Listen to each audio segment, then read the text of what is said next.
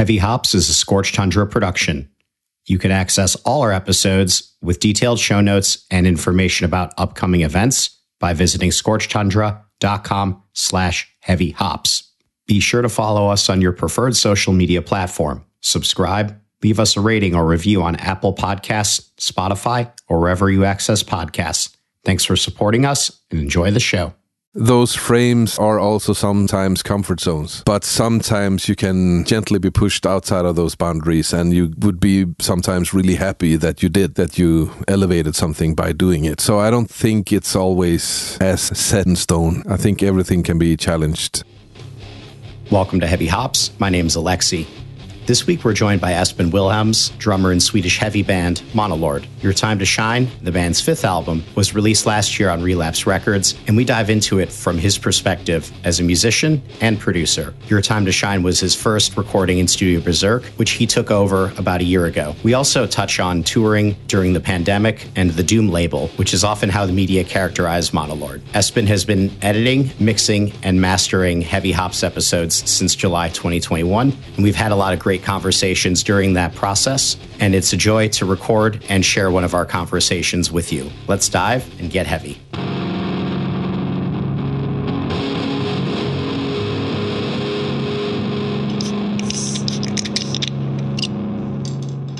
Espen Wilhelms, welcome to Heavy Hops. It's a pleasure to have you on the show. Thank you. Nice to be here. I want to start by focusing on your fifth album, Your Time to Shine, which you recorded at your studio that you took over maybe a year ago as of this recording. And it's the first one that obviously you recorded there, and it was your first recording in that space. So lots of cherries were popped in that experience.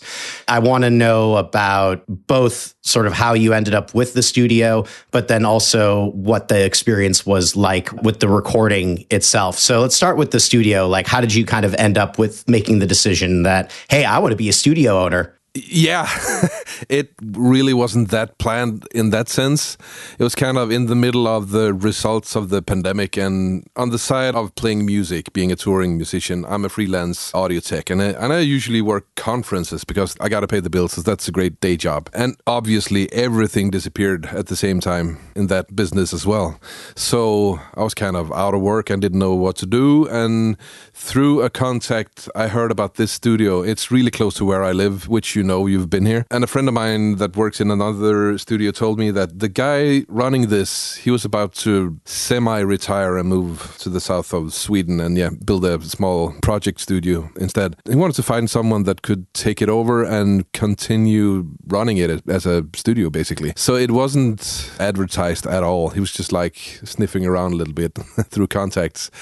And I felt like, hey, this sounds interesting. It's a great house. I love the house. Again, you've been here. You've seen the house. It's an old girls' school from 1880-ish, I think, that then 100 years later became this culture house with lots of rehearsal spaces, a venue, cafe, bar, restaurant in the bottom, and then this studio on the top floor. So it's a beautiful space. It's right in the middle of the part of Gothenburg I love the most. So I felt like I gotta check it out. I gotta go see what this is. Also thinking that there's no chance in hell that I'm gonna be able to take over a studio right now. I'm out of work and we can't tour with the band and everyone is struggling and the world is upside down. But I mean, being curious, I got to see what this is. So I went here, had a coffee with the guy running it, and it pretty quickly went from there to negotiating, taking it over. It's like, hey, maybe we should do this. And me and my partner, Åsa, we discussed it a lot, and we both felt like this is a once-in-a-lifetime opportunity. Taking over a studio that exists, is super cozy,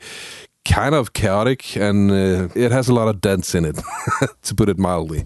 But I love that. It's in a good sense.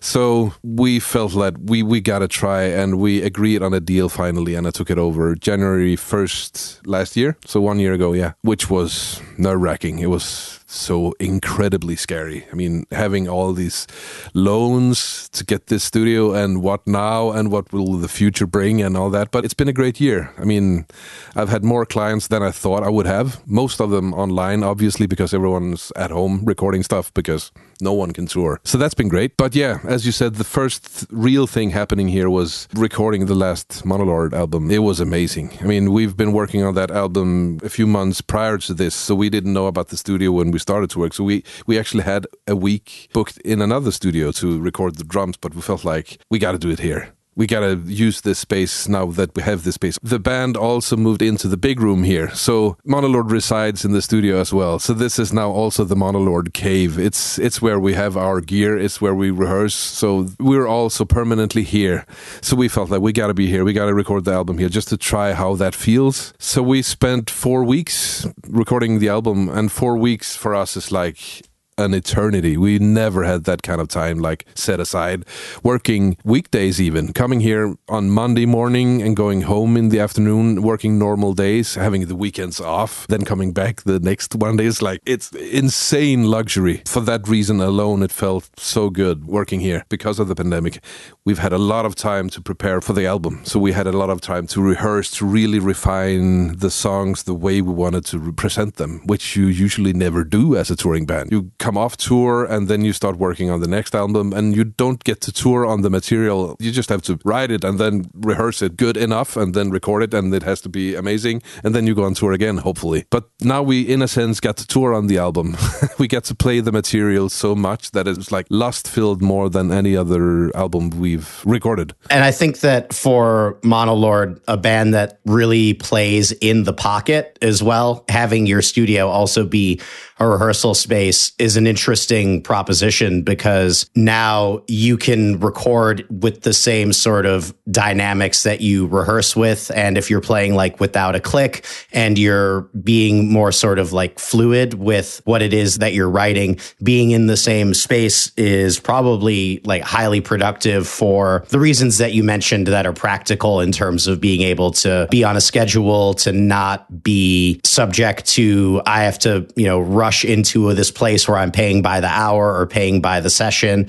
You can take your time a little bit. And I think like patience is sort of a theme that I hear with Monolord's music in general. And so it makes sense that from another side of it, that becomes sort of an overriding theme with how you're doing what you do, not just what you do. I guess so. Yes. Yeah, you're right. I mean, I haven't thought about our process as being patient at all, actually. None of us are really patient. We're like super eager and like squirrels all the time. Hey, let's do the next thing. But it felt good to have a lot of time, at least, to really get where we wanted to be. So, yeah. For you, writing then in the same place that you rehearse and like taking all of it over at the same sort of time, I mean, that's a lot of stuff going on. And so did it have any sort of bearing in the material as it sort of manifested on tape? You mentioned that you'd had a lot of stuff written and that you already had studio time booked elsewhere. And so this became, a new opportunity. But being in a space that was yours, did that alter any of the material or the thoughts that guided the songwriting? I don't know. It's a really good question, but I don't know. First of all, Thomas writes all the material. So he's basically writing everything at home, and then he brings it to wherever we rehearse, and then we make it our own, to put it roughly. But when I took over the studio, we were already done with all the pre-production and everything. So it was already in place before we moved in here. So after we moved in here, it was basically just rehearsing, not much more than that. But we'll see on the next album if it affects that. I think it affected it in the way of performance, because we had the luxury of, even though we have said, book these 4 weeks for this, it's my studio. It wouldn't have cost anything extra to make it 5 weeks, or the studio itself wouldn't cost more. And that put a lot of pressure off. We've always worked that way, but in between day jobs. So it's been like... doing everything else and then recording an album on top of that during a couple of months, and then hopefully make that patchwork work in some sense. But now we really could devote everything, all the energy to actually recording and performing. So that was a really long answer on something completely different, but it all makes sense to me. Let's talk about drumming, because as I mentioned at the top of the show, in the intro, you're the first drummer that I've had on the show, and I feel as though I've been subconsciously discriminatory against rhythm sections of bands. So let's dive into it. So I found your drumming to be particularly expressive on Your Time to Shine. I think that you showed a level of patience and also an ability to play in the pocket, as you always do, but there's a level of fluidity and ability around the kit and confidence and expressiveness within how you were doing that and your interplay with Thomas and Mika, the guitarist and bassist, respectively. How did you sort of approach this set of material from a percussive side? As I always do is the boring reply, but thank you. Most of all, thank you. I'm really happy that's how you hear my drumming on this album. But I think the difference with this as well is time. We really had time to feel the songs more than think them, because like I said, very often you're really pressed for time. You don't have much time to finalize an album. When you're in a recording session, you're very often in the position that you focus way more on playing correct than playing with feel. And you have to find that balance in the studio, and that's the hardest thing to do, because you usually don't have the time to really get the music in the backbone and really feel how the song is going.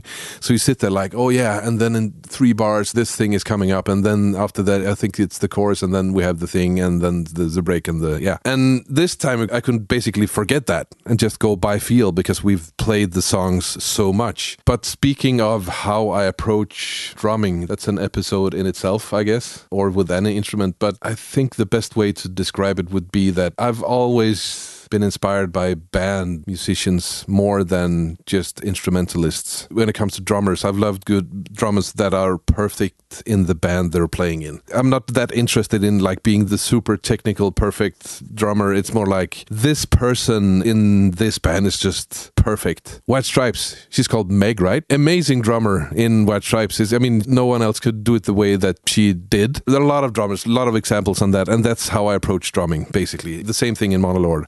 I always aspire to be the best Monolord drummer there is, to try to play with Mika and Thomas, try to feel how the drumming, how my piece of the puzzle fits the best way, and how it doesn't fit at the same time in a creative way, because there has to be some friction for it to be interesting, I feel. That's usually how I approach drumming.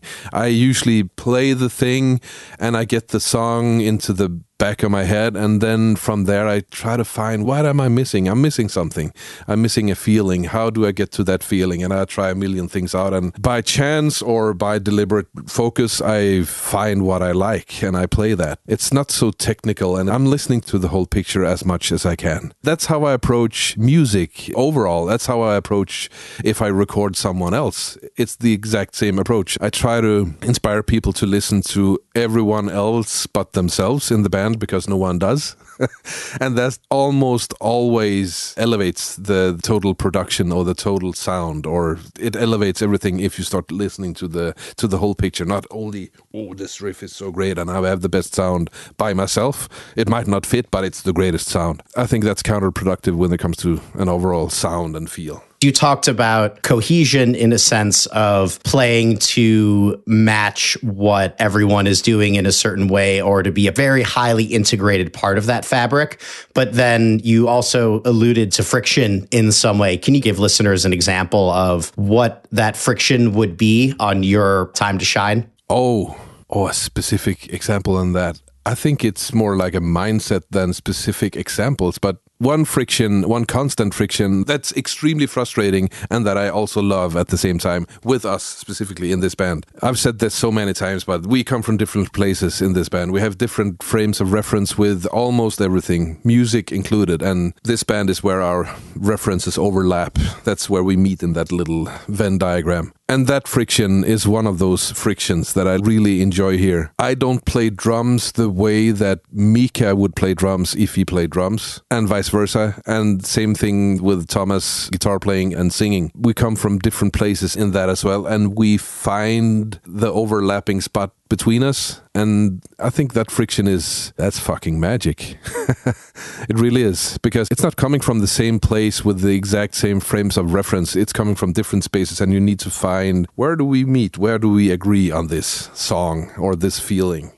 And when you find that, it can be extremely hard to find sometimes, but when you find that, it's that's amazing. That's the best feeling. But I don't think I have I got to think about it, but I don't think I have a perfect example of that double kick thing there, or that cowbell is friction. It's not really in that way, in that sense. It's more like an overall feeling that's kind of drag and pull at the same time. The cowbell and the double bass in I'll Be Damned, for example. I guess like you could look at that as, I wouldn't call it friction, like to me as a listener, more elements that you've had at your disposal in the past as a capable drummer, but you've chosen to not use them for whatever reason in the manner that you've chosen to use them. It's not as though they are things that didn't exist in your world. They were there. It's just that was the moment to pull that lever. Yes, I think that's it. That the friction that I'm perceiving as a friction might not be perceived as a friction on the other end. But it might have been something that, I got to try this out. It feels kind of wrong in this context, but it feels kind of right at the same time. I got to try it out and see if it works. When it works, when that wrong thing works, it's great. And I think we'll probably end up talking about some of that in a little bit when we talk about like labeling and characterization and stuff like that, because it sounds like some of that may also inform perceptions and ideas and shaping like why that feels like a weird thing to do. But sticking with sort of this drummer's perspective, because I think that it's sort of interesting that you are drumming and then also sort of producing and engineering, because they are very much sort of the backbone of music. Without drumming, you don't have rock music. Without production, you don't have music that I can listen to, that I can get piped into my ears. For you then, from a drummer and then as like a sound engineer, do you see any correlations between those experiences in some way? Yeah, because I don't see them as different, really. I completely get what you're asking. And I think that it's kind of the same thing as I talked about before. It's the same approach for me, and it's overlapping. So in this role, recording this album, it was kind of just a fluid process. It wasn't like, now I'm on the drum seat and I'm playing drums, and now I'm in the sound engineer seat and pressing the buttons. It's kind of all facets of the same thing. And I think for me, that's a key factor to reaching the goal of what you want to record and represent. It's not two different things. Nothing is when it comes to making an album, as I view it. All the pieces, they really fit together and they're really strongly connected. And you need to appreciate that and realize that, I think, to be able to reach the goal of whatever you're reaching for. A good example would be that someone might ask me to mix an album and then record it themselves. And there's absolutely nothing wrong with that. But sometimes there is a perception of that it doesn't matter that much how that album is recorded, because I will fix it in the mix. I can do whatever I can with the material I'm getting, but recording the album, or even before that, writing the music, dialing in the band sound on the backline, everything is part of that process. And I feel the same with being in two roles at the same time. I actually don't feel like being two roles. It's just me doing different things, but different facets, different sides of the same thing. It sounds like you've just got your paws on more elements of the recording, not just the performance side, but now also being able to view it behind the desk by yourself. Yeah, but I'm never by myself. I mean, a lot of people think that I've produced all the albums. I haven't. We produce everything, all three of us together. We're really deeply in the process, all three of us, in the music. So we all produce the albums. And when I mix, I physically sit by myself and mix, but I always update Thomas and Mika. And they're always part of the process, which is also a key factor in the albums sounding the way they do. I'm not the one just dictating, this is going to sound like this. I'm a sound engineer. I know how it goes. There are a lot of opinions, and there should be in this band and the process we are having, which is a weird fucking process. I mean, I think every band has their own kind of strange animal, and ours is as strange as any. You're listening to Heavy Hops. There are a few things happening in the world of Heavy Hops and Scorched Tundra that I want to share. You can find tickets to Scorched Tundra Presents shows at scorchedtundra.com/tickets. Be sure you're in Chicago on Labor Day weekend 2022 to experience the next Scorched Tundra Festival. We've also created a crowdfunding source for all things Heavy Hops and Scorched Tundra. If you love what we do and want to support us, find the donate link in the episode notes and give what you'd like. Giving any amount will grant you access to our Discord community and an opportunity to contribute to making this show and Scorched Tundra content the best it can be. Please also consider sharing this episode with the nerds in your life, rating us, and leaving a review on Apple Podcasts, which helps others find us.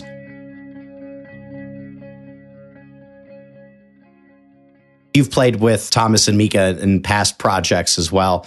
The dynamic that you described, has it changed over time at all, or are you still sort of the same people, just in a more evolved state as musicians together? It's changed a lot, mainly because we've toured so much. I think we spent so much time together, so we don't spend as much time together when we're off tour. Still friends, obviously. But the social dynamics of the band have changed a lot since the beginning of the band, and I think it would for anyone. When you've spent 4 weeks on the road with 2 other people, you don't prioritize meeting them for coffee the day after we come home, usually. But at the same time, we're absolutely the same people, but more of who we were before. That's how I feel it, at least. But that's my feeling, that's my perspective. We often get the question about the albums that this album is really a big leap in this or that direction from the previous album. And while I get it, and I see where that's coming from, that's not how I feel it. I always feel like all the albums we've done has been a natural step from the previous one. It's not been like a deliberate step to any direction. It's just been us playing and working and evolving, hopefully, and refining, hopefully, what we think we are. Let's shift for a moment and talk a little bit about touring and playing. You had done a support tour in Europe with Your Time to Shine in early winter. Obviously, like a pretty interesting time to tour. How did you sort of feel undertaking a tour during the pandemic? I felt everything at once. It felt so incredibly weird. It was really strange. But we were also really stoked to finally be able to play live again. I mean, we did the tour knowing that cancellations might happen and probably will happen. And at the end of the tour, a quarter of the tour was cancelled. But still, the shows that did happen, they were great. They were amazing. I mean, we've been longing for being on stage again, playing music again, and the people coming to the shows felt the same, apparently, because it was wild shows. It was really good. We played in the Netherlands, and a few days later, they closed the country for shows. And then we played UK, and we left the UK. Same thing there. They closed the country. So it's like we had another wave of closing because of the pandemic just a few days behind us on the entire tour. It was strange. It was a really strange experience. And it really was the feeling of being in a bubble in the middle of everything, kind of being isolated while traveling. That's a really strange experience. That's odd. And not meeting people after the shows, that sucks. Going off stage like, hey, see you next year.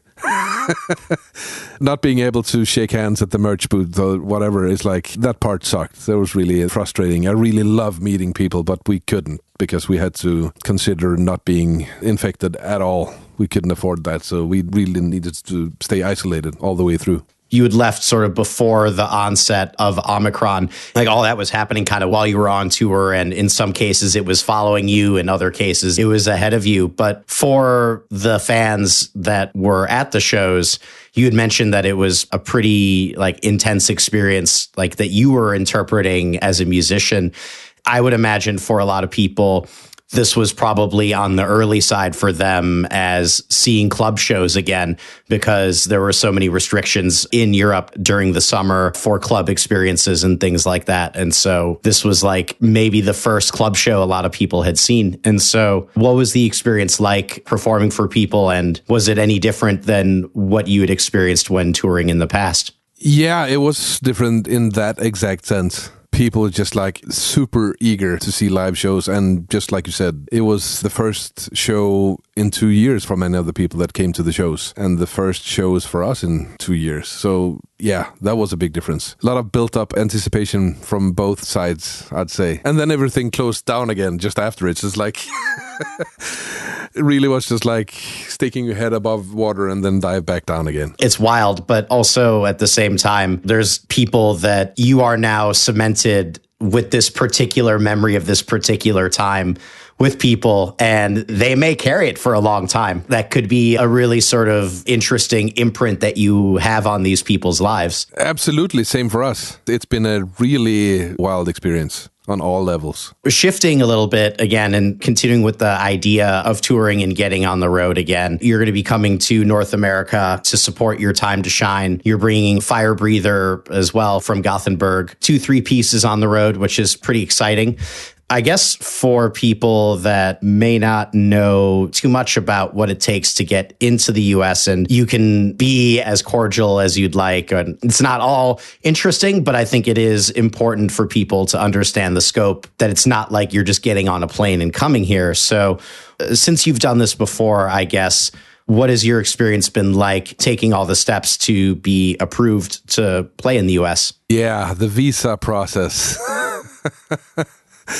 That's a well-known experience for European bands getting to the US. As far as I know, for US bands getting to Europe, you basically just come here and you pay a small fee, I think, and then you're good to go. But for us coming to the US, it's it's a process that costs, for us, it costs around, it's going to be closer to $6,000, and it's going to be around 3 or 4 months of processing of work, a lot of work. Mostly on the management side for us, luckily, poor manager. There are so many steps and nothing makes sense, but when you finally get approved, the first big one that says you're approved to finally apply one more time, one of the steps that's kind of doesn't really make sense. Then you fill out this massive form online. Individually, you pay money, and then you can book an appointment, an interview at the embassy in the country you're in. And it doesn't matter where that embassy is. So if you're at the other end of the country, that doesn't matter. You can't phone it in. You can't go to a consulate. You have to go to the embassy. So traveling across the country for us to Stockholm to go to this interview, which is replying to 3 questions during a couple of minutes in a window at the embassy. And then that's that. And then you get your passport back with a visa 2 weeks later, and then you're good to go. So it's a massive process. It costs so much money, and it's getting worse. It's getting more expensive by the year, and it's getting more extensive with the documentation and everything you need to provide. It really is hard to explain how extensive the process is, but it's insane. It's completely insane. So you need to be at a level where you can do at least 2 tours in the US to make it work. If you can't, you're going to lose money on it. I appreciate the level of disclosure. I think it is important for us to kind of understand that, you know, one of the reasons why we don't see bands coming over to the US in the way that we may have 15, 20 years ago is because it's harder and it's more expensive. And in some respect, I think that it obviously limits the choices that we have in how we're going to experience live music. It obviously financially limits bands that want to tour globally. It hurts venues too here to an extent that, hey, if I historically could have done, 25 shows in a month of like 30 days, because, there's 5 international packages that aren't coming through anymore, all of a sudden I'm missing out on, that many ticket sales. The city or local government's missing out on that tax revenue that's going to come in. There's a lot of negative consequences to that, not just on the sort of human experience level that we think about when we think of the fans, but also on the business side, where I would imagine there's an element of trying to protect talent in this country, but it doesn't protect business necessarily. And I don't know if it entirely protects talent, because talent grows by experience and experiencing. Exactly. So yeah, I completely agree. It doesn't protect talent at all. Quite the contrary. I mean, as you say, experience and experiencing, absolutely. Seeing other bands, seeing bands coming from abroad. And same goes here. I mean, it would really suck if the only bands we could see here were Swedish bands. It doesn't matter if they're great. I want to see bands from all over the world. And I guess people in the US want that as well, of course. So yeah, it's weird. It's a process that quite honestly doesn't make sense. You just have to go through it to kind of just accept the fact that, okay, it's time. We got to do it to be able to get there. So Yeah, but it's frustrating.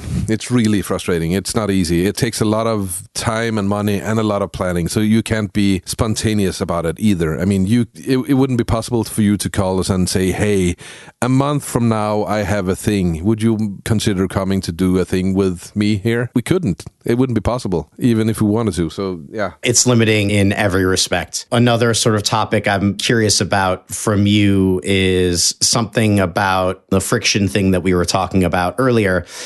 When I see Monolord being discussed in the media, the band is characterized as a doom band, and that's a label that people put on you to make it convenient and easy to talk about you. How do you feel about that? I'm okay with it. I don't consider us being a doom band. I mean, when we first started the band, we put doom under the name on Facebook just to kind of give people a vague idea of what it was. But that's not because we felt like we're a doom band. We got to play doom. It's just to give a vague idea. And once we felt like we've defined what we were more, we removed that. And we don't ever really present ourselves as a doom band or sludge band or stoner band. I really am fine with whatever people want to call us, as long as we get to play the music we like and in the way we like it. We have a really strong feeling what the Monolord sound is and what the vibe of Monolord is, and we work within those frames, and we also constantly redefine and move those frames. So slapping just a doom label on it, I feel it's restricting for the listener, to be honest. I don't mind it. I don't care even.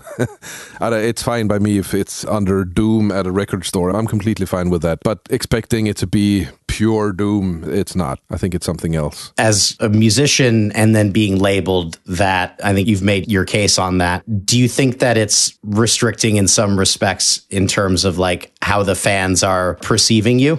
Yes and no, but mostly no. I mean, people that know us know that we really don't pay much attention to those labels, that we just play Monolord music. And people that like us but want to call us a doom band, they like the fact that we play doom untraditionally. In their ears. No, I don't feel it restricting, really. I just said I felt it restricting, but I don't think I do after all, because there will always be Puritans, whatever genre you're playing. There will always be Puritans that think you use the wrong instrument or have the wrong hair length or the wrong record collection or whatever. It doesn't matter. There will always be those keyboard warriors online that think that, oh, you did this the wrong way. This is not true because this and this band did it this way and you're just fake. And that's fine. That's completely fine. I've also been 17 and angry, so that's okay. But I'm old now and don't give a fuck anymore, so it's all good. It is one of these things where I spent a fair amount of time writing in the past, and it was always a very hard thing to describe music. The challenge was to not use a label like Doom Band, and then to not describe the music in terms of by referencing other bands. That was sort of if you have written a good review, it was by channeling other sorts of experiences or sounds, or by actually using adjectives, by framing it in terms of what other people have done. Which is hard, of course. I understand that completely, and I really respect that. But I also understand why people would use a genre label. Like, hey, it's a doom band, just to give some idea to someone. If someone want to tell their friend about Monolord and they want to use some simple way to describe us, I completely get why they would use doom. It can be useful that way, maybe, but I'm not that interested in it. And that might also be why I don't care that much if we're labeled one way or the other. It's okay. It doesn't really affect us. It doesn't affect what we do or the direction we're taking or the music we're playing. We play the music we want to play, regardless of what label people slap on us. Shifting into like how you take on a project to a certain extent that isn't Monolord, ideas about a genre can be imposed upon an artist or a musician, and they react to it in a number of different ways. Some artists, such as yourself, you described, where you don't really care as much about what those labels are,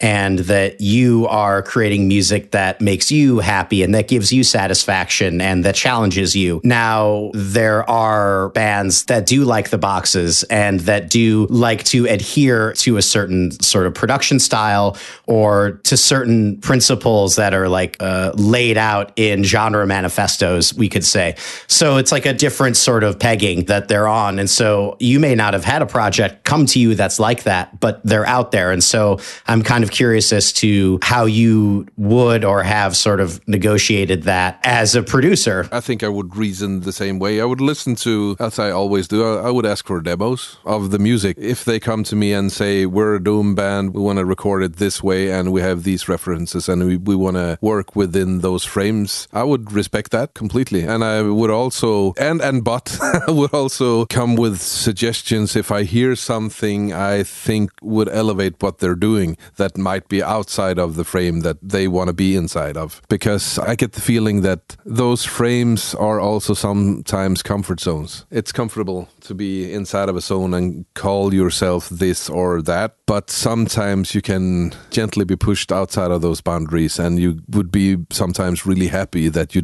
you elevated something by doing it. So I don't think it's always as set in stone. I think everything can be challenged. I think that's the best reply to that. But I respect it, of course. At the same time, I mean, if a grindcore band comes and want to record a grindcore album within the absolute grindcore context and nothing else, I would absolutely respect that. It's a balance, like everything. As someone who is not a musician, but who talks to musicians and thinks about it a lot, I think sometimes I'll put myself in the media, is that we like to impose ideas on musicians. And I think how musicians sort of internalize that and what they sort of do with that or don't do anything with is kind of interesting, because it's its own dynamic that can be self-perpetuating, and you can throw like tastemakers in this too. I sometimes kind of worry about or wonder about whether those things impose themselves a bit too much on creativity. Yes, maybe. And at the same time, no, I don't think so, because I think it's kind of